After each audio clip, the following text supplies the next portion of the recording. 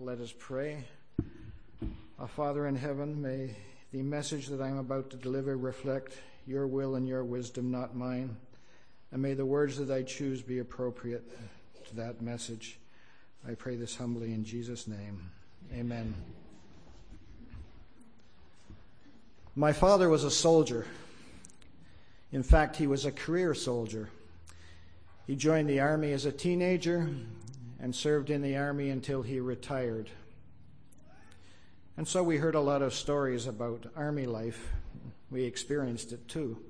And one of the stories I remember was my father telling me about a time he was teaching the officer cadets down the road at RMC in Kingston. And they posed a particular problem to this group of officer cadets. You, the officer cadets, have arrived at a gorge. It's so wide and it's so deep. You have a certain number of vehicles, you have a certain number of men, you have a certain amount of material, a certain number of pieces of iron of different dimensions, a certain number of pieces of wood of different dimensions, a certain lengths of rope, all these things. You have to get across in an hour. You have an hour to solve this problem. So, of course, the officer cadets went off into their little groups and decided, how they're going to join these pieces of wood and metal together so they can get across this gorge. And at the end of the hour, my father gathers them together and says, well, have you come up with a solution? Well, they sort of had some half solutions. So my father said, the answer to this problem is very clear. How do you get across this gorge? The answer, Sergeant Major, get us across this gorge. There's a message there. Well, there's more than one message. But the particular message is that if you want something done, go to the person who knows how to do it. And in the case of the Roman army, the person you go to when you want something done is a centurion. Now, what exactly is a centurion? I know the simple answer is it's a military officer. I'm going to take a time out here. Does anybody follow the game of cricket? What's a centurion? Somebody who gets 100 runs in an inning. That's right, but that's not the centurion we're talking about. He's more than just a military officer. In the Roman army, you could enlist when you were 17, but you enlisted for 25 years. Not like now when you have contracts for 4 or 5 years. And you could become a centurion after 10 years, but mostly you became a centurion after 15 years. So that by the time you had advanced through the ranks, you were knowledgeable, you were experienced, you were battle-hardened. Most centurions were indeed promoted from the ranks, over 90% of them. Yes, you could become a centurion if you had a nice civic post, like if you were a magistrate. And as in any system, once in a while, if you got a letter of recommendation from somebody who was a senator or so on, you could get in. But mostly it was based on advancing through the ranks. And the Roman historian Polybius says that centurions, since they were chosen by merit, were not remarkable so much for their daring courage, but for their deliberation, constancy, and strength of mind. In fact, Roman generals would often consult with their centurions about matters of military tactics and strategy. Julius Caesar was noteworthy for doing this. But the centurion was more than just a military officer. When they were in garrison, the centurion would lead groups of soldiers who would build roads, build viaducts, build aqueducts, even in one case, possibly building a synagogue. In fact, Nero once commissioned a centurion to build a canal across Corinth. They also worked in the civic administration in different provinces. In the governor's office, you would have a whole host of centurions who would actually carry out the work of civil administration because there weren't enough civilian administrators. There were also what they called regional centurions, whereby the governor would sub-delegate to a centurion to look after the administrative affairs of towns and cities away from where the governor was based. Centurions also carried out all sorts of special missions. They would go and settle disputes between tribes who were supposedly both allied with Rome. They would go and deliver messages of warning to tribes who might have been opposed to Rome. They would go and escort hostages from different places back to Rome. Because, as you know, in order to ensure that peace existed between Rome and different other tribes, they would send hostages to ensure that they maintained the peace. And indeed, they were often used to go and arrest Roman officials who had transgressed the law, such as in one case the prefect in Egypt. So, if you had to deal with the Romans in either a civil or a military capacity, you had to deal with a centurion. An interesting fact, I know you probably aren't too interested in this fact, but I found it interesting because I didn't realize it was true. Prior to 70 AD, there were no Roman legions based in Judea. So there were none of what we traditionally think as Roman occupiers. The troops based in Judea were all auxiliary troops.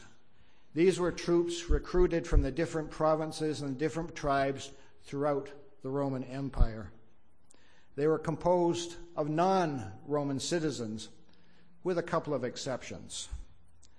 And whereas the legions of Rome were heavy infantry, the auxiliary troops were everything else that the Romans needed: light infantry, cavalry, archers, slingers, spearmen, scouts. Those tasks were all designated to auxiliary units. The name of the units usually indicated where they came from. And in Judea at the time that we're looking at, roughly 4 AD to 70 AD, there was one cavalry cohort and 5 infantry cohorts based in Caesarea Maritima and one cohort in Jerusalem. The centurions of these units, however, were all Roman citizens. It was sort of a predecessor to what happened later in the colonial era, where French and British officers would command troops who were raised in the country in question. And usually, though not always, they were posted away from their home area. So when we talk about the Romans in Judea, we're not really talking about Romans, except that you had to deal with centurions who were Romans. Centurions are mentioned several times in the Bible, and we're going to take a look at 3 specific examples in some detail. But before I begin, I have a question for you. How many soldiers are in a century? Wrong. There's 80 soldiers in a century. Now, the reasons why there's only 80 instead of 100, I won't go into. It's a bit complicated. But nonetheless, it's lazy thinking to think that a century holds 100. And there's a lot of lazy thinking out there, as you'll find if you Google all of this stuff. Anyway, if anybody wants a further discussion, I'll be happy to talk about it at some other time. Anyway, let's look at some of the other references to centurions in the Bible. And we'll start with the book of Acts, since most of them are in the book of Acts. So let's look at Acts 22, verses 25 and 26. I hope it's on the screen. Well, it's not on the screen.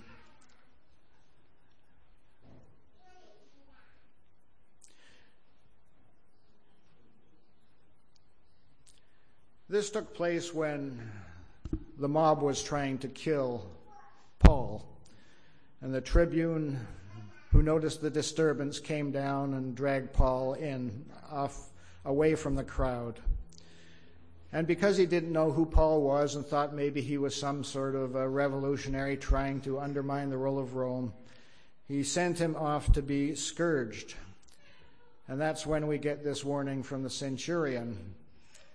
Because you are not allowed to scourge Roman citizens, just as you were not allowed to crucify Roman citizens. The second reference to centurions in the book of Acts is Acts 23, verse 17. And this is when Paul's nephew overhears the plot to kill Paul, those Jews who had sworn that they would get rid of him. Further reference is Acts 23, verse 23. And this is where a group of soldiers were put together to escort Paul from Jerusalem to Caesarea Maritima. Interesting fact here that it took that many soldiers to protect one man. But it shows two things. One, that they took what Paul was saying very seriously, and two, that they took the threat against Paul also very seriously, and they weren't going to allow anything to happen to Paul on his journey. The next verse I want to look at is Acts 24, verse 23. And this is when he goes before the authorities in Caesarea Maritima and is told that he can have a certain amount of liberty while decisions are taken as to what is going to happen to him. And the fourth one that I'm going to look at is Acts 27, verse 1. And when it was decided that we should sail to Italy, they delivered Paul and some other prisoners to one named Julius, a centurion of the Augustan regiment. The Augustan regiment, Augustan cohort, Augustan band, depending on your translation, is probably cohors primaris Augusta Itoriarum. And I mention that because I'll deal with it a little bit later on.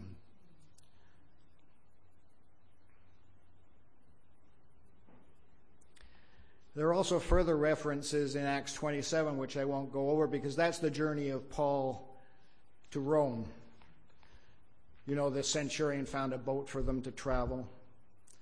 The centurion ignored Paul's advice that it was going to be a disaster, this trip. The centurion, when the soldiers wanted to kill Paul, prevented them from doing that. The centurion stopped these sailors from abandoning the ship. Otherwise, there would have been disaster. And finally, the centurion, when they all got to Rome, handed over to the commander of the guard, likely the Praetorian Guard. So there's a few other references, but those are the main ones talking about centurions in the book of Acts. But I want to look more specifically at three specific examples related to centurions in the Bible. So let's start by turning to Luke 7, verses 1 to 10. And I want to read through this, and you may want to read in your Bibles as well. Now when he concluded all his sayings in the hearing of the people, he entered Capernaum. And a certain centurion's servant who was dear to him was sick and ready to die. So when he heard about Jesus, he sent elders of the Jews to him, pleading with him to come and heal his servant. And when they came to Jesus, they begged him earnestly, saying that the one for whom he should do this was deserving, for he loves our nation and has built us a synagogue. Then Jesus went with them. When he was already not far from the house, the centurion sent friends to him, saying to him, Lord, do not trouble yourselves, for I am not worthy that you should enter under my roof. Therefore, I did not even think myself worthy to come to you, but say the word and my servant will be healed. For I also am a man placed under authority, having soldiers under me.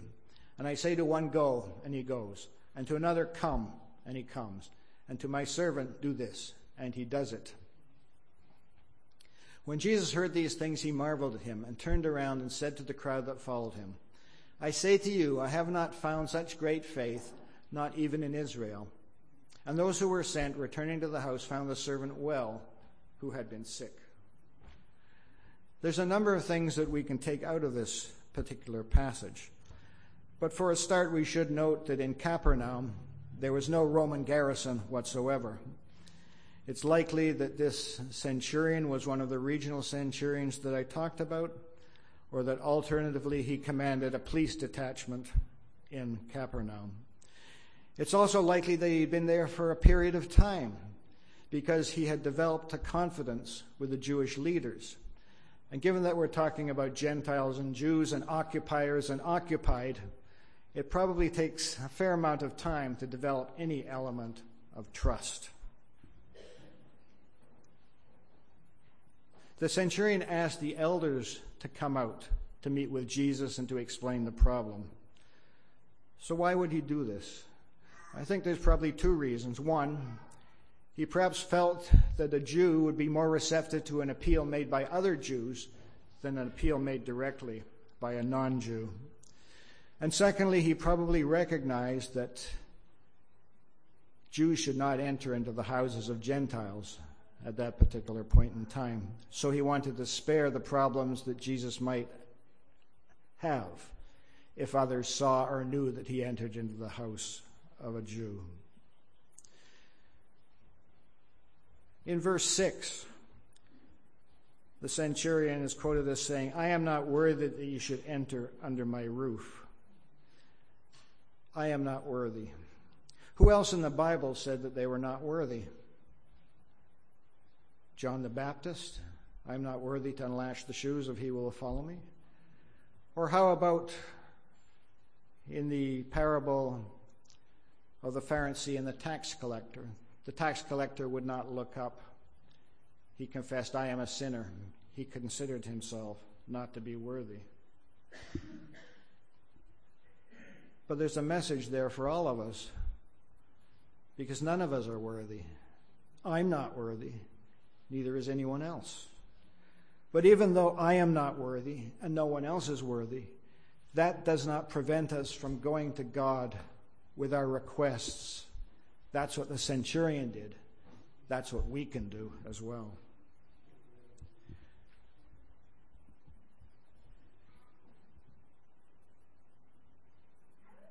Matthew's account is slightly different from Luke's account. In Luke's account, the elders go out first. Then as Jesus continues his journey, the friends come out, likely Roman friends, though it's not clear. In Matthew, the centurion himself comes out. Now, is this a case of some sort of contradiction between the verses of the Bible? Absolutely not. For two reasons. We have two writers focusing on an incident, so they focus on what they consider to be important. Secondly, you've got a continuum going on here. Christ comes to Capernaum, he meets the elders. He goes further in, he meets the friends. He keeps on going, he's close to the house, so the centurion comes out. All of those things took place. So we have to recognize that there is consistency in what the Bible is saying about this particular incident. It's also noteworthy that the message that the elders deliver to Jesus in Luke is the same message that the centurion then delivers personally to Jesus in Matthew. Is there any problem with that? Well, no. It's like, for example, if I tell my wife, "When you see Brother Marvin, tell him X, Y, and Z." So she goes and sees Brother Marvin and tells him X, Y, and Z. And then later on, I see Brother Marvin, and I say, "Marvin, X, Y, and Z." And Marvin looks at me kind of funny and says, "Your wife already told me that." There's no inconsistency in the fact that the message was repeated 2 times. So what do we see from this particular episode? We see quite clearly that the centurion had faith. And he had faith in a number of different ways. Hebrews 11:1 reminds us that faith is the substance of things hoped for, the evidence of things not seen. The centurion had never seen Jesus. He had never met Jesus. He had heard about some of the miracles he had performed, but yet, not having seen Jesus, he had faith in Jesus. The centurion believed that Jesus could heal. It's difficult, perhaps, to believe that a touch could heal, but the centurion believed that even a word could heal. He had faith in the word of Jesus. And he had faith in the authority of Jesus. He recognized authority when he saw it, because he had authority. He had authority given to him by the emperor to command troops to do what he told them to do. So he recognized in Christ that Jesus had the authority to heal by his words. He demonstrated his faith. Even as a Gentile, an occupier, a Roman, he had faith in a Jew, which the Pharisees did not. Quite the contrary. Throughout the New Testament, the Gospels, you'll find the Pharisees asking, give me a sign, show me a sign, do something. As it says in John 6, verse 30, what sign will you perform that we may see it and believe you? And yet the centurion didn't need a sign. He just believed. And that is faith. And that, again, is a message for all of us to have faith.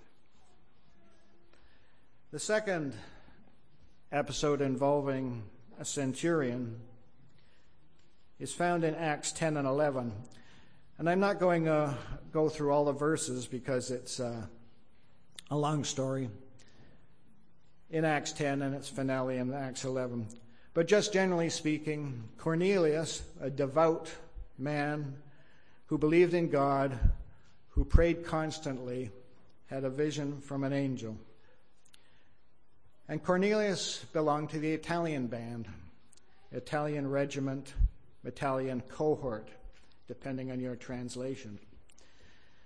And that unit was probably Cohors Secundus Italica Civica Romanorum. So why do I mention these two specific regiments specifically? The Augustan band and the Italian band. Very simple. Luke is very careful about giving historical details. He gives names, he gives dates, he gives places.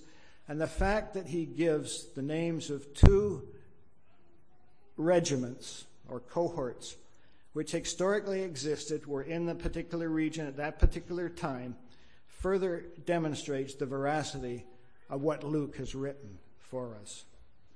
So Cornelius has a vision, and he's told to send men to Joppa to find Peter. Next day, Peter's hungry. He's up on the roof, and he has a vision. 3 times the sheet is lowered, filled with all kinds of animals. And here I'll take another time out. This vision has nothing to do with eating all kinds of food.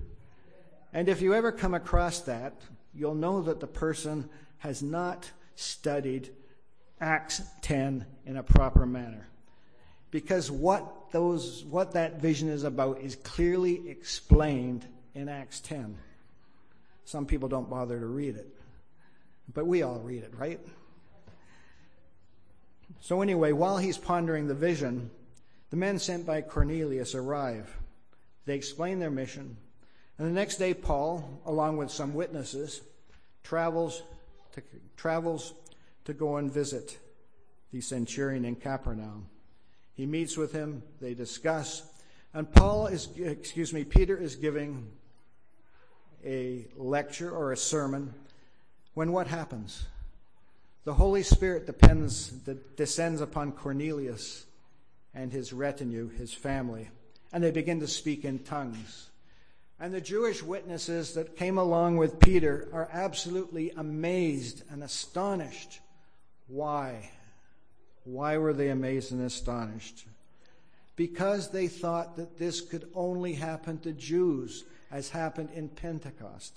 Because they thought that to become a convert, you had to become a Jew. You had to be circumcised. You had to accept all the rituals of the Jewish church. And yet here we had Gentiles who had nothing to do with Jewishness, overcome by the Holy Spirit, speaking in tongues.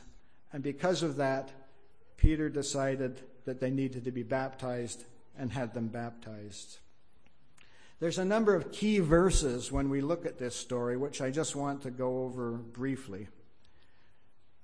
And one key verse is Acts 10, verse 28. You know how unlawful it is for a Jewish man to keep company with or go to one of another nation. But God has shown me that I should not call any man common or unclean. Any man. The second key verse in this is Acts 10, verses 34 and 35. Then Peter opened his mouth and said, "In truth, I perceive that God shows no partiality, but in every nation, whoever fears him and works righteousness is accepted by him." In every nation. Key verse, Acts 11, verse 17. So Peter is explaining exactly what happened, because those of the circumcision, as they described, questioned him as to why he went into the house of a Gentile and ate with them. And Peter replies, "If therefore God gave them the same gift as he gave us when we believed in the Lord Jesus Christ, who was I that I could withstand God?" And in verse 18, "Then God has also granted to the Gentiles repentance to life." As mentioned previously, to be saved, you had to be Jewish. You had to become a proselyte. You have to give up your own ethnicity and beliefs and accept all things Jewish. But Cornelius did not have all the light, but he had an understanding of where truth lay. He was seeking the truth. He recognized that the Roman gods which his fellow countrymen worshipped were not the true God. He wanted to discover the true God. And his prayers, his constant prayers, as mentioned, were answered. I have heard people tell me that this whole incident demonstrates that God will accept people wherever they are. And that's not really true. God will invite people from wherever they are, but the people have to move to Christ. The people have to accept Christ, because Christ is our only salvation. I want to move back and look at a third incident involving a centurion. And we move back from Acts to the Gospels, actually. And we're looking at the crucifixion of Christ. We start with Luke 23:47. "So when the centurion saw what had happened, he glorified God, saying, 'Certainly this was a righteous man.'" It's also in the Gospels of Matthew and Mark. In Matthew 27:54 we read, "So when the centurion and those with him who were guarding Jesus saw the earthquake and the things that had happened, they feared greatly, saying, 'Truly, this was the Son of God.'" And as reported in Mark 15, verse 39, "So when the centurion who stood opposite him saw that he cried out like this and breathed his last, he stated, 'Truly this man was the Son of God.'" Now this centurion was likely a very junior centurion. It's highly unlikely that a senior centurion would want to be off doing crucifixion duty, which is quite unpleasant. So he was probably the most junior of centurions in that particular unit. And yet, he saw something that no one else saw. He saw something that rabbis and priests did not see. He saw something that the Pharisees did not see. He saw that Christ was the Son of God. And he was the first person after the death of Jesus to recognize the Sonness of God. And yet he was a centurion. Now some people also point out to me, well, there's an inconsistency. It says in Luke he was a righteous man, but it says in Matthew and Mark that he was the Son of God. Is there an inconsistency there? No, absolutely not. There was a lot going on that night. Jesus was hanging on the cross. The centurion was hearing him pray, all the words that he addressed to his Father. You had darkness for 3 hours. You had an earthquake. You had rocks falling. You had people panicking. All of those things going on. The centurion was there for all of those. He probably said a lot of things not recorded in Scripture because Scripture is focusing on key points. And he said both these things. There's no contradiction at all. The centurion spoke the truth in both cases. So we have 3 incidences involving centurions. 3 key incidences in the New Testament. So what do we get out of that? First is the issue of faith. Each and every one of those centurions demonstrated faith. The first centurion, faith that Jesus could heal. The second centurion at the crucifixion, faith that Jesus was the Son of God. And Cornelius, who was searching for the truth, had faith that he would find it, and he prayed that he would find it, and he did. And he and his family became the first converts to the Christian church. But there's another message as well that we should take from that, and that is about salvation, and particularly salvation for all. Salvation is not reserved for any particular group. Salvation is not reserved for any particular country. Salvation is open to everybody who accepts Christ Jesus. And there's a progression here that we can see in these stories of the centurions. And actually we can look back to the beginning of that progression in Luke 2, when Simeon, seeing the child Jesus, says, "He will be a light unto the Gentiles." When Jesus went to the centurion in Capernaum, he said in our Bible verse, people will come from the east and west of the kingdom of God. But not yet. It's an indication through the faith of this centurion that this is something that's coming. When the centurion at the crucifixion said, "This is the Son of God," he's reflecting that salvation comes through Christ, who died on the cross. And that death on the cross was for everyone, including him, the centurion. When Cornelius prayed and his prayers were answered, and he was filled with the Holy Spirit, and he spoke in tongues, and he was baptized, that is the realization that salvation is not just for one particular group who thought that salvation was just for them, but that salvation is for everybody, for each and every one of us. And that is something that we need to recognize today. Salvation is not just for people in our church. It's not just for people in our community. It's not just for people of our beliefs. It is open for each and every one of us. And we should all remember that anyone on this planet is able to find salvation in Christ Jesus. Amen. Thank you very much.